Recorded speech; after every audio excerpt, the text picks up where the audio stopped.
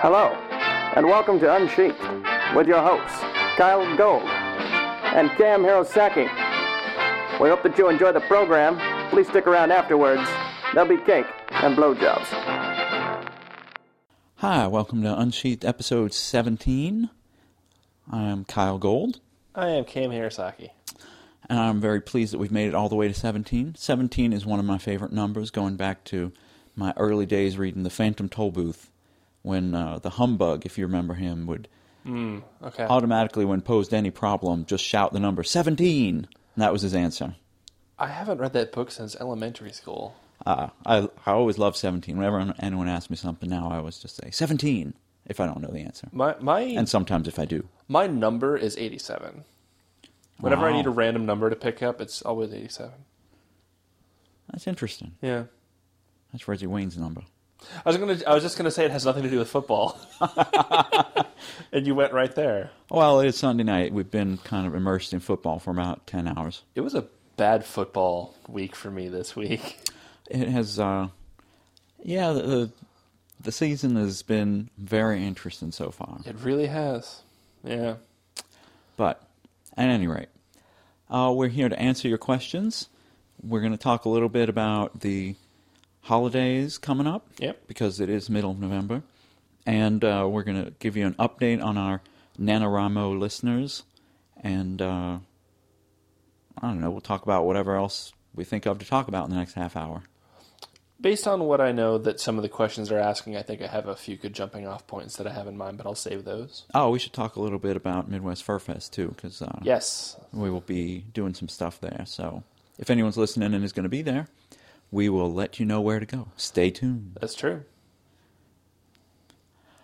So our first question is about science fiction. We had done our horror show and had talked about devoting some shows to other genres, and somebody wrote in with science fiction question, but we didn't get any more. So instead of waiting, we're going to just go ahead and talk about it now. This is Dear Kyle Gold and K.M. Hirosaki. I had a few questions on writing science fiction that I thought might be interesting for you to consider. First is a question on dialogue, or perhaps underlying culture. Say a furry comes across another group of furries and humans who shoot at him.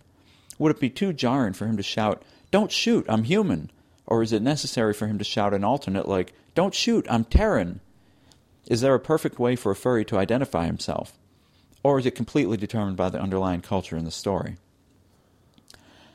As a second question, when writing a science fiction story, is it important to explain the hows and whys of technology, or is that something you can simply gloss over? I realize that it is important to maintain internal consistency within the story. What I'm not sure of is the requirement for explanation. Is it enough to talk about what something does, or is the average reader going to want at least a minor explanation? I thank you both for your time and help.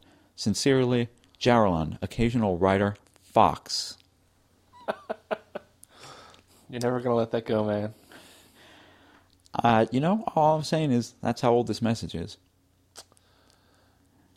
Speaking of science fiction-y topics, like mad scientist sticking your transformative something or other. Right. Speaking of explaining how things work.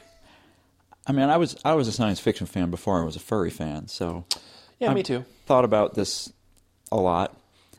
And in terms of the first question, how would a furry identify himself to another group of furries or humans? I would think it would depend more on the culture. Yeah, based on what he says, I mean, it's a matter of making sure that it depends on what the self-identifying, thing is going to be when it comes to like in-group and out-group.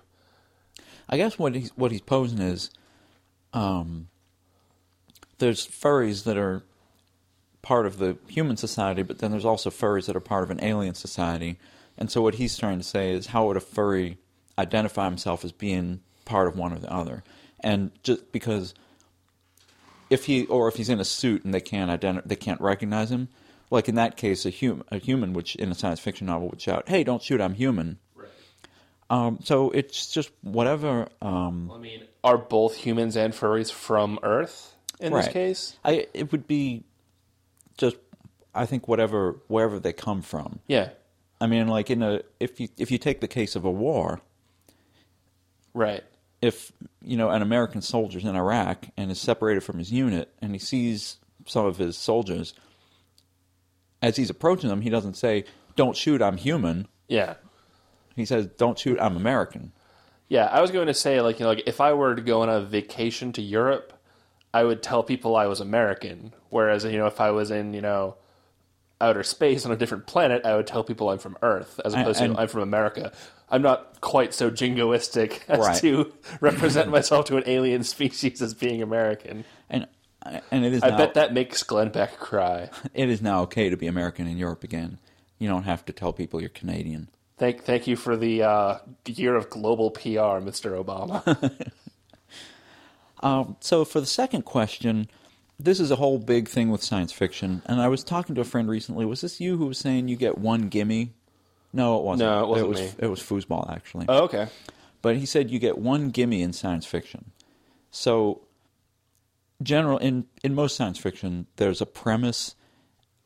The premise of the book is, how would society be different if technology had advanced to a certain point, or if a certain discovery had been made, if we were able to go faster than light, or if we were able to teleport, the Larry Niven flash crowd, Right. or if, to stick with Niven, if the sun went nova, but it was nighttime where you were, what you would see was the moon getting super bright, but you wouldn't experience it right away because you wouldn't feel the force of it until later. So how would people react to that? So generally you get one piece of technology that you can gloss over. You don't have to explain how it works. You just say, humanity invented a faster-than-light drive by the, stick Einstein or Newton or someone in there and add a made-up name like the Kurtzman-Einstein principle allowed people to generate starship drives that broke the faster-than-light barrier by, I don't know, something, the matter-energy distinctions, and, the ship became pure energy for the duration of the voyage, and people are just like, well, what the hell? And you're like, it's science fiction. Doesn't matter how that works. What matters is the effect that it had. That said, a lot of science fiction is written specifically with the audience of people in mind that want to hear more about science. Right. And the one book I've read of Neil Stephenson was Snow Crash, was very much in that vein, where he wanted to explain all of his pseudoscience and go into great detail. And there's a certain group of people that really like that. I think I'm going to disagree with the notion that you get one piece of technology that you don't have to explain and then the rest you do. I think that depends more on if you're writing hard sci-fi or not so hard sci-fi. I mean, even if you look at something, like Battlestar Galactica, which is definitely science fiction, but they never actually go into a description on how anything actually works. It's just endemic to the setting. And no, but the gimme in Battlestar Galactica is, there's this civilization. That's your thing. You don't have to explain. You don't have to explain where did they come from. And the technology is all sort of just like, there's a civilization and this is how they live. So it doesn't have to be a piece of technology. I guess I was misinterpreting the scope of the gimme here. Well, and for a lot of furry fiction, you can consider it science fiction and just say furries are the gimme. You don't have to explain how they came about. The question is, how is society different with these... I wish more stories adhered to that. Yes, I agree. Yeah. Wasn't that like our pet peeve number 3 or 4? It was one of them. It was certainly on the list. Right. But no, I think that the detail... He says, how much detail should you go into? I think that if the workings of the technology are important to the story, or if it matters for, some sort of plot point later, like if there's some sort of mystery element where solving the mystery relies on, the inner workings of it, then yes, you should probably see that earlier in the story. But, if somebody's using their, food replicator or something, I don't think you need a 2-page description on how this thing takes matter and produces food. All you need to know is that, it takes stuff and makes food for you. Done. End of. You don't need to go into... Yeah, and that's sort of the same rule that applies to any piece of writing, which is you include the details that are necessary to the story. Yeah. And in science fiction, mostly what people are doing is saying, if we were able to produce this one piece of technology, if we were in this one situation where we encountered an alien race that was all made up of big bugs that hated us, if we found this artifact that allowed us to travel instantly to mysterious destinations. If aliens visited Earth and they looked like the devil. If a scientist invented a machine that allowed him to see people's lifelines, what effect would that discovery have, or what problems would it raise, or what problems would it solve? They would be the problem solvers. You beat me to it. I hate you again. So there you go. That's, I think, in a nutshell, add the detail that's essential to the story. And, we've talked about fantasy a little bit. We should maybe do a whole show on fantasy about world building and stuff like that. I will add that one caveat, that there's a lot of fiction out there aimed at people who like to read the technology, who like to read science, who like to read that kind of technological world building. David Weber in the Honor Harrington books, they spend a lot of time going into the how and the why of all of the technology, but it's also military fiction. And so the setup for, the naval engagements that take place your understanding of that depends on understanding the technology behind it. Well, and I was going to say like a science fiction version of Tom Clancy. Yeah, there you go. Where he's just pretty much like technology porn in a sense. Yes. There's gun porn and it's the worst kind of porn.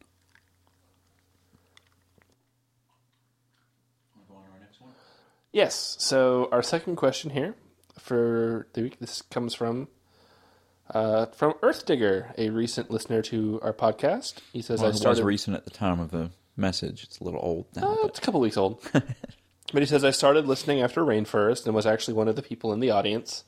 I'm the guy who asked about using technical terms. And yes, I remember you. I'd like to start by saying that I love the podcast. Thank you very much. I started listening expecting a podcast full of dirty jokes that I might be able to learn something about writing from, and instead was pleasantly surprised to find that the writing tips cover the majority of the show. Now I have both a comment and a question. On the topic of is furry a fetish, which for the readers who might not, or listeners who might not be familiar with that, we covered that a few weeks ago when we had Flane on the show. Flane has left the Bay Area, which makes us a little bit sad. Yes, he's no longer a unwilling prisoner in our mountain bunker, oil tanker, wherever we are. I don't think he was that unwilling. It just took him a few minutes to get used to wine instead of beer. We had beer that night, too. And we did have beer.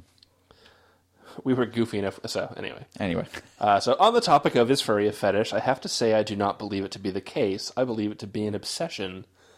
A fetish implies that it's purely a sexual desire that most furries have, but I've instead found the case to be that most furries just like everything better when it's furry. So, of course, porn is one such thing improved. It's my belief that quite a lot of furries, if not most furries, are turned on equally by humans as they are furry characters. It's just that the non-humans are more interesting and aesthetically pleasing. So actually, he gets into a question here, but I want to address this first because I think it's its own conversation and I don't want to lose it. Mm-hmm.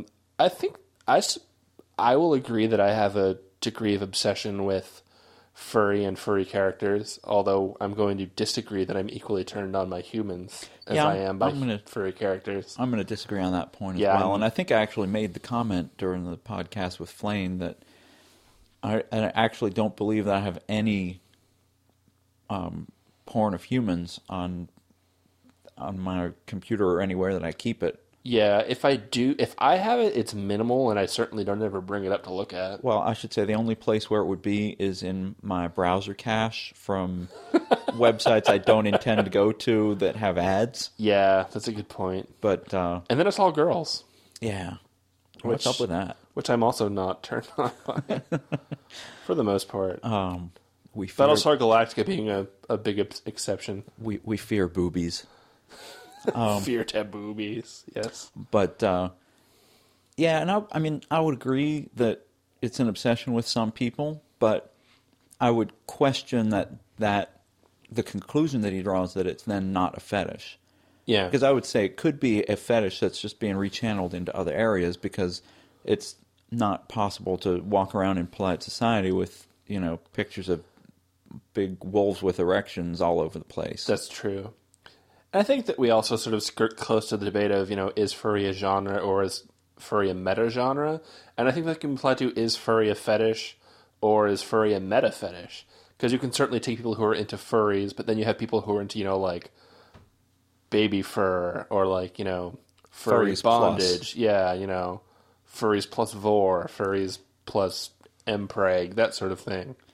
Well, I mean, I think a lot of these fetishes are combinable. I mean, you can be into bondage and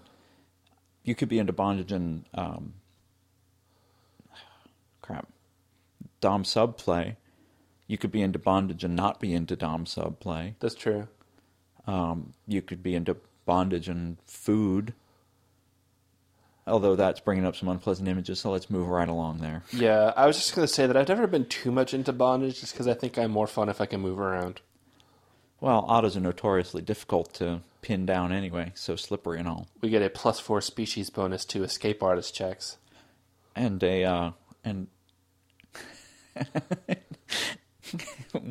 breaking kit. My urinary knows no bounds. And I also think that they can perform certain actions without external lube. That's also probably very true. We might You're get to sounding more and more otterish as we're. I just wrote a otter sex scene in a story that's over 3,000 words long. I've had otters on the brain for a long time. I've been thinking about quite literally the ins and outs of otters very much. And then and that segues greatly into Sticker's question. And then we just read a whole story about an otter getting in and outed. Yes. Well, he certainly got inned. Yeah. All right, go on to the rest of the question. But yes, oddly enough, that's in contrast to my question. The topic of getting anatomy right amongst various species was brought up at the Rainforest panel, and I have to wonder, what is a good way to get information on animal anatomy, besides, of course, the obvious methods that are likely to get me mauled, put in prison, and or banned from the zoo for life? So I do want to say, which I believe I also... love his choices. I know. Well, if that's the wheel you're spinning, then I think you need to find a different wheel. I know I mentioned this at the Rainforest panel, but just to go on record, I really think that if you're writing furry fiction and or drawing furry art, there is no right, quote unquote, and I made air quotes right there, when it comes to anatomy. If you don't want your characters to have, animal genitalia, they don't have to. There's no furry erotica police that are going to throw you in furry porn jail if your characters don't have, sheaths and knots. I should say there are furry erotica police, but they don't really have any authority over you. That's true. I've had people come up to me and say, "Wow, your characters don't have fully animal genitalia," and made that remark, and I'm like, "Yeah, they don't." And that was that. It's like, you know what? They don't have fully animal anatomy in any other respect either. They have opposable thumbs and can speak language and wear clothes, which right. Animals don't do. Which is amusing and kind of goes back to the whole concept of you get one gimme. Yeah. It's like a lot of people will accept the fact that you can have a furry species evolve to humanoid, walk and talk like humans and suck dick like humans and whatever else, even though they have teeth, 44 pointy teeth. Humans have 32 fairly pointy teeth also, so it's not that big a stretch. But that was from a website where people were like, "Have you seen a fox's mouth and all those teeth in there? Why would you ever put anything in that mouth?" And I thought, have you seen a human's mouth? I mean, we have lots of teeth too, and foxes can open their jaws pretty wide. Yeah, and not as wide as thylacines, I'm told. Yeah, as I've seen in pictures. Also, a human bite can do a lot of damage. Uh-huh. Have you seen pictures of people who have been bitten by other people, like the marks and the gashes you can leave? I actually intentionally make an effort to avoid such pictures. Yeah. But that does segue into my answer to his question, which is the internet is your friend. It's also your enemy, but it is your friend. Now, if you cannot find pictures of the specific animal genitals you're looking for on the internet, then you need to go to Let Me Google That for you, because they're out there. Yeah, and you know what? You can even find it in a not... I think he's... Wow. That was a great word to stumble on, wasn't it? You can find it around a knot. You can. So, there are... If you're worried about scouring the net for getting in trouble for, like, coming across, like, bestiality-related web pages or something, which I think is a legitimate concern, I know for a fact that there are, like, veterinary websites that cover this sort of thing. Yeah, and Wikipedia, and there's academic institutions that have pictures of whatever or have descriptions. And, I mean, really, if you want to, you can also go to some of the more zoophile-oriented toy manufacturers, and they take great pride in getting their toys pretty true to life. Yeah, so, if you look at if you go to the places that make furry sex toys, those are pretty anatomically true to real animals. And you can check with folks over at Notcast for some specific recommendations for toy manufacturers, because I believe they have done extensive research into them. They've really plunged into those depths, as it were. Plus, I mean, you can also look at... There's a lot of artists that produce fandom artwork that certainly do this sort of thing as well.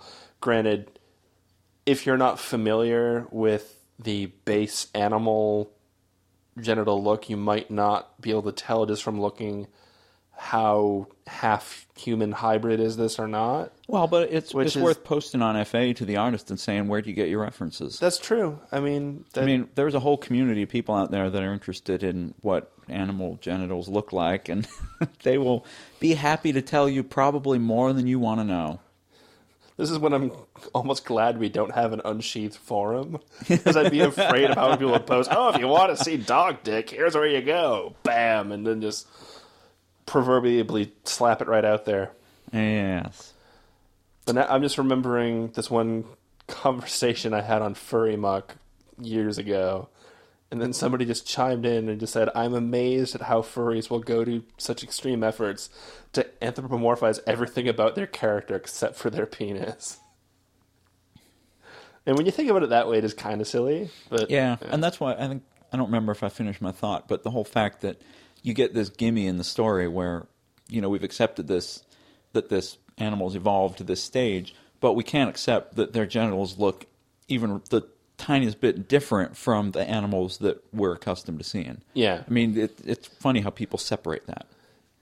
Which I think this falls under his previous comment about this being an obsession, and I think that some people are obsessively motivated. Yes, but the fact that it is the sexual component that people particularly obsess over makes me kind of go back to it being a fetish. That's true. And honestly, I think that... Oh, go on. I was going to conclude and move on, but finish up. No, I was going to say, I think... Bring us home. I think that there's a definite focus on quote-unquote anatomical correctness when it comes specifically to canid genitalia. I think people are far less sticklers when it comes to felines and... The people that are fans of those animals, though, they are sticklers. Yeah, but I think that fandom on the whole, people are like, oh yeah, I'm okay with knots and sheaths, but not with barbs, because that wouldn't be cool. Yeah. Which, I mean, I'll be honest, I would... Alright, hypothetical situation, if there were in fact an anthropomorphic canine creature that had a knotted penis, I would be okay with that more than I would be with something that had barbs. Well, you realize that the barbs aren't actually pointed pieces of metal that dig into your flesh, right? No, I know. Okay. Just checking. I went to school for biology, too. No, so my question to you was, is it possible to make quote-unquote air quotes? Yeah, go for it. That's all, because you were making air quotes and saying quote-unquote, and I thought, are you making quote-unquote air quotes? I think I was making the verbal experience to sort of augment the physical gestures I was making that the users don't get to see. but which they will get to see, hopefully live. We have 2 conventions coming up. I'm still waiting to hear from Further Confusion. We're hoping that we'll be able to do a live show there. Furry Fiesta has already agreed to let us do a live show there. Yeah, I need to figure out if I can make it to Furry Fiesta, actually. If not, we'll have to Skype you in, and that would be pretty sad. I will be putting every effort into going. All right. Even if I have to fly in on Friday night. But more about that as the things come up. And but while we're on the subject of conventions, we will be leaving for Midwest Fur Fest later this week, probably right around the time this gets posted. It could not come too soon. And we will be doing a couple of events there. I think actually I've confirmed I will be doing the reading at the Sofa Wolf preview on Friday afternoon at 3. And I've talked to Sofa Wolf about doing a sign-in at their table immediately following that to kind of, anyone who comes to the preview just kind of, follow us back to the dealer's room and we'll sit down and sign some books. Also, at the preview reading, we're hoping to give away a special mystery prize that we'll be bringing to the convention. I know what it is. And I'm not quite sure how we're going to do it, but the more you know about Yolande's journal on yolande.livejournal.com and the upcoming book Shadow of the Father, the better your chances are of getting it, I would say.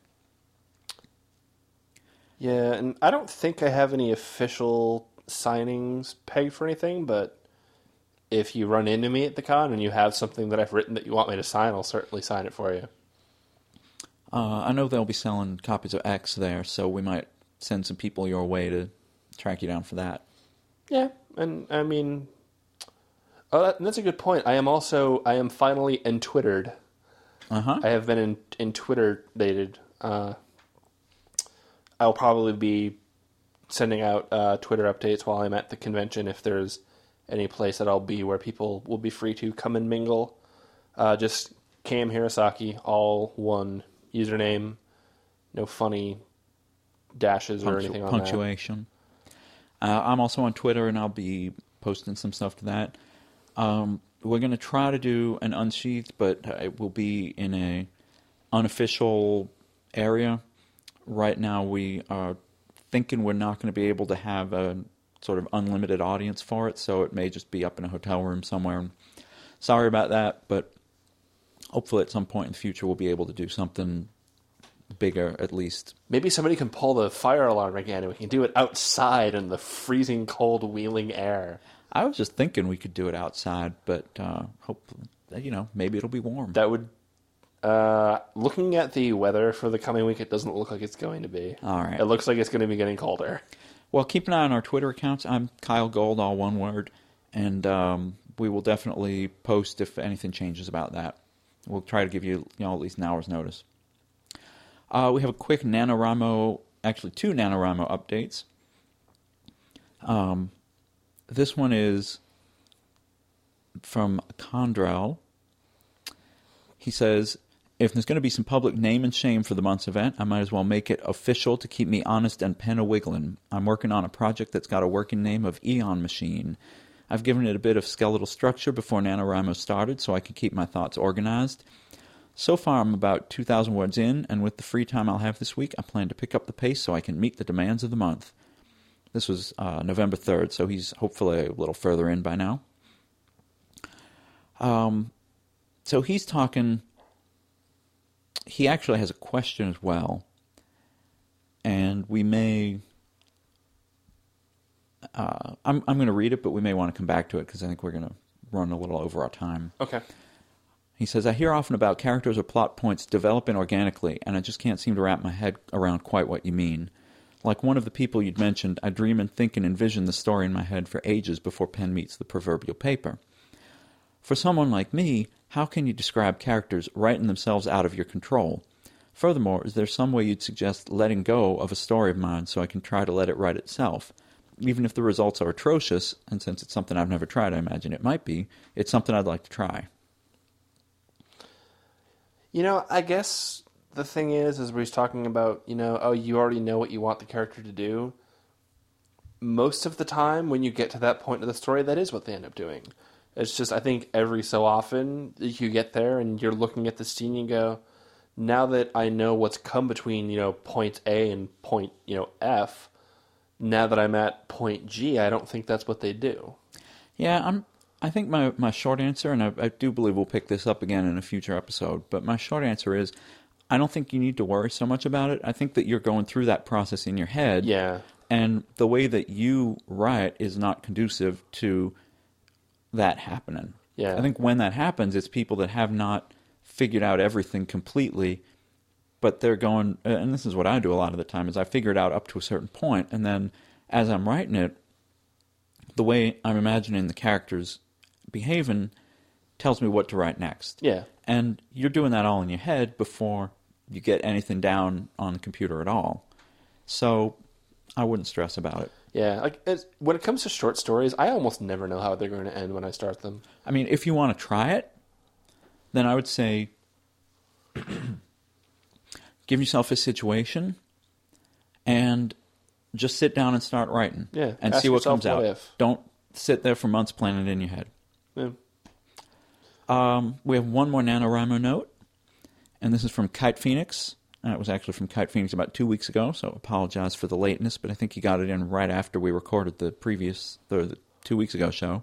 And he says, so I have put this on my FA and LJ, but I figure if you guys throw this out there, the response might get rather interesting. His FA, by the way, is KYTEPHEONIX. He says, I'm attempting this whole 50,000 word thing, but for some reason I decided to make my life more difficult, so I invite the both of you to throw something into the ring, so to speak. And he does say so to speak, so that is as it were. As it were. Basically, I have my idea for my novel, but I want to make it more difficult. So I'm asking you and your listeners to either drop a character into my novel, or an idea, or an item. Anything that really strikes your fancy. No matter what it is, I will manage to work it into my project somehow in a hopefully non-corny fashion. For all those fellow authors out there insane enough to try this, good luck. Kite Phoenix. So you want to make your writing more difficult on purpose? Wow, you are a masochist. Uh-huh. So Hirosaki-san and I are going to give you a character and an item. If anyone else wants to chime in, again, send them a private message on FA at KYTEPHEONIX. So yeah, the character idea I came up with, I was just sort of going through things in my heads, and I came up with sort of the mental image of this, Fennec Fox airplane mechanic. I like that one. Yeah, I was going to think of a name, but I don't know the setting, so I don't know if I come up with a specific ethnicity for a name, it's just not going to fit at all, and I don't want to be too mean. But yeah, I just sort of have this image of this, Fennec Fox with the sort of, the jumpsuit that's all, covered in like oil and whatnot, sort of working in this airplane hangar. So what's funny is the idea I had for an item is kind of really in opposition to that. However, it belongs in sort of the same time period. Oh, yeah? Which is interesting. Yeah, I was thinking a silver hand mirror. Ooh, okay. With an emerald inset at the top of it. I think we're getting very Indiana Jones-ish. Yeah, it's kind of that time period. So there you go, Kite Phoenix. A Fennec Fox airplane mechanic and a silver ornate hand mirror with an emerald in it, set at the top of the frame. Yeah. Maybe he's, airplane mechanic by day, fabulous drag queen by night. Maybe. I was just thinking he finds the hand mirror in a piece of luggage on his plane, and it's dropped by a passenger, and he has to track down the mysterious lady who would never look twice at an airplane mechanic. But it's really a guy in drag. No. I am not obsessed with guys in drag. I think of the one piece of period sort of science, period fiction thing I've done, which was my Lovecraft Takeoff, which is all about investigating the murder of a drag queen. Well, I did have that one story that I was supposed to write about the coyote who was supposed to dress up in drag as a Southern Belle. Oh my god, I remember that. I never wrote it. What happened? Yeah, what happened? They just never wrote it? I just never wrote it. Was I partly responsible for that? Yeah, it was you and Cario, I think. Oh, okay, right. That's... Anyway, so I think we're actually If people are wondering where do we get ideas for our stories from, wherever. And this is a perfect example of that. So the last thing we were going to talk about was the holiday stuff, but we're running real short on time. I'll just say we've both written some holiday stories, and holidays are a great source of conflict, conflict is a great fundamental ingredient of a story. And so, man, when you get families together, people who haven't seen each other in years, and people have all these old arguments and feuds buried under the surface coming to light, that's what the holidays are all about. Oh yeah. Sounds like my holidays. Send in some of your holiday questions or stories or experiences, and at some point before Christmas we'll do an episode. Yeah. And I'm just thinking of, take unstable relatives, add eggnog, watch fireworks occur. Again, the email is unsheathedpodcast@gmail.com. We're also unsheathed at FA, although if you send us a note on FA, it more or less gets copied over to the Gmail account, so you might as well just send it there if you can. Cut out the middleman. We will be at MFF in various locations in scenic Wheeling, Chicago, this coming weekend. If you've never been to Wheeling, it's not actually that scenic at all. Yeah, well. Unless you like seeing dead trees and wasteland. And pancake houses. There's like 4 of them there. Yeah. But anyway, we will wrap up episode 17, which I think has lived up to my favorite number, Billin. Yeah, I think we had some good talk this time. And I'm Kyle Gold. I'm Cam Hirosaki, looking forward to vacation. And looking forward to meeting all of y'all in person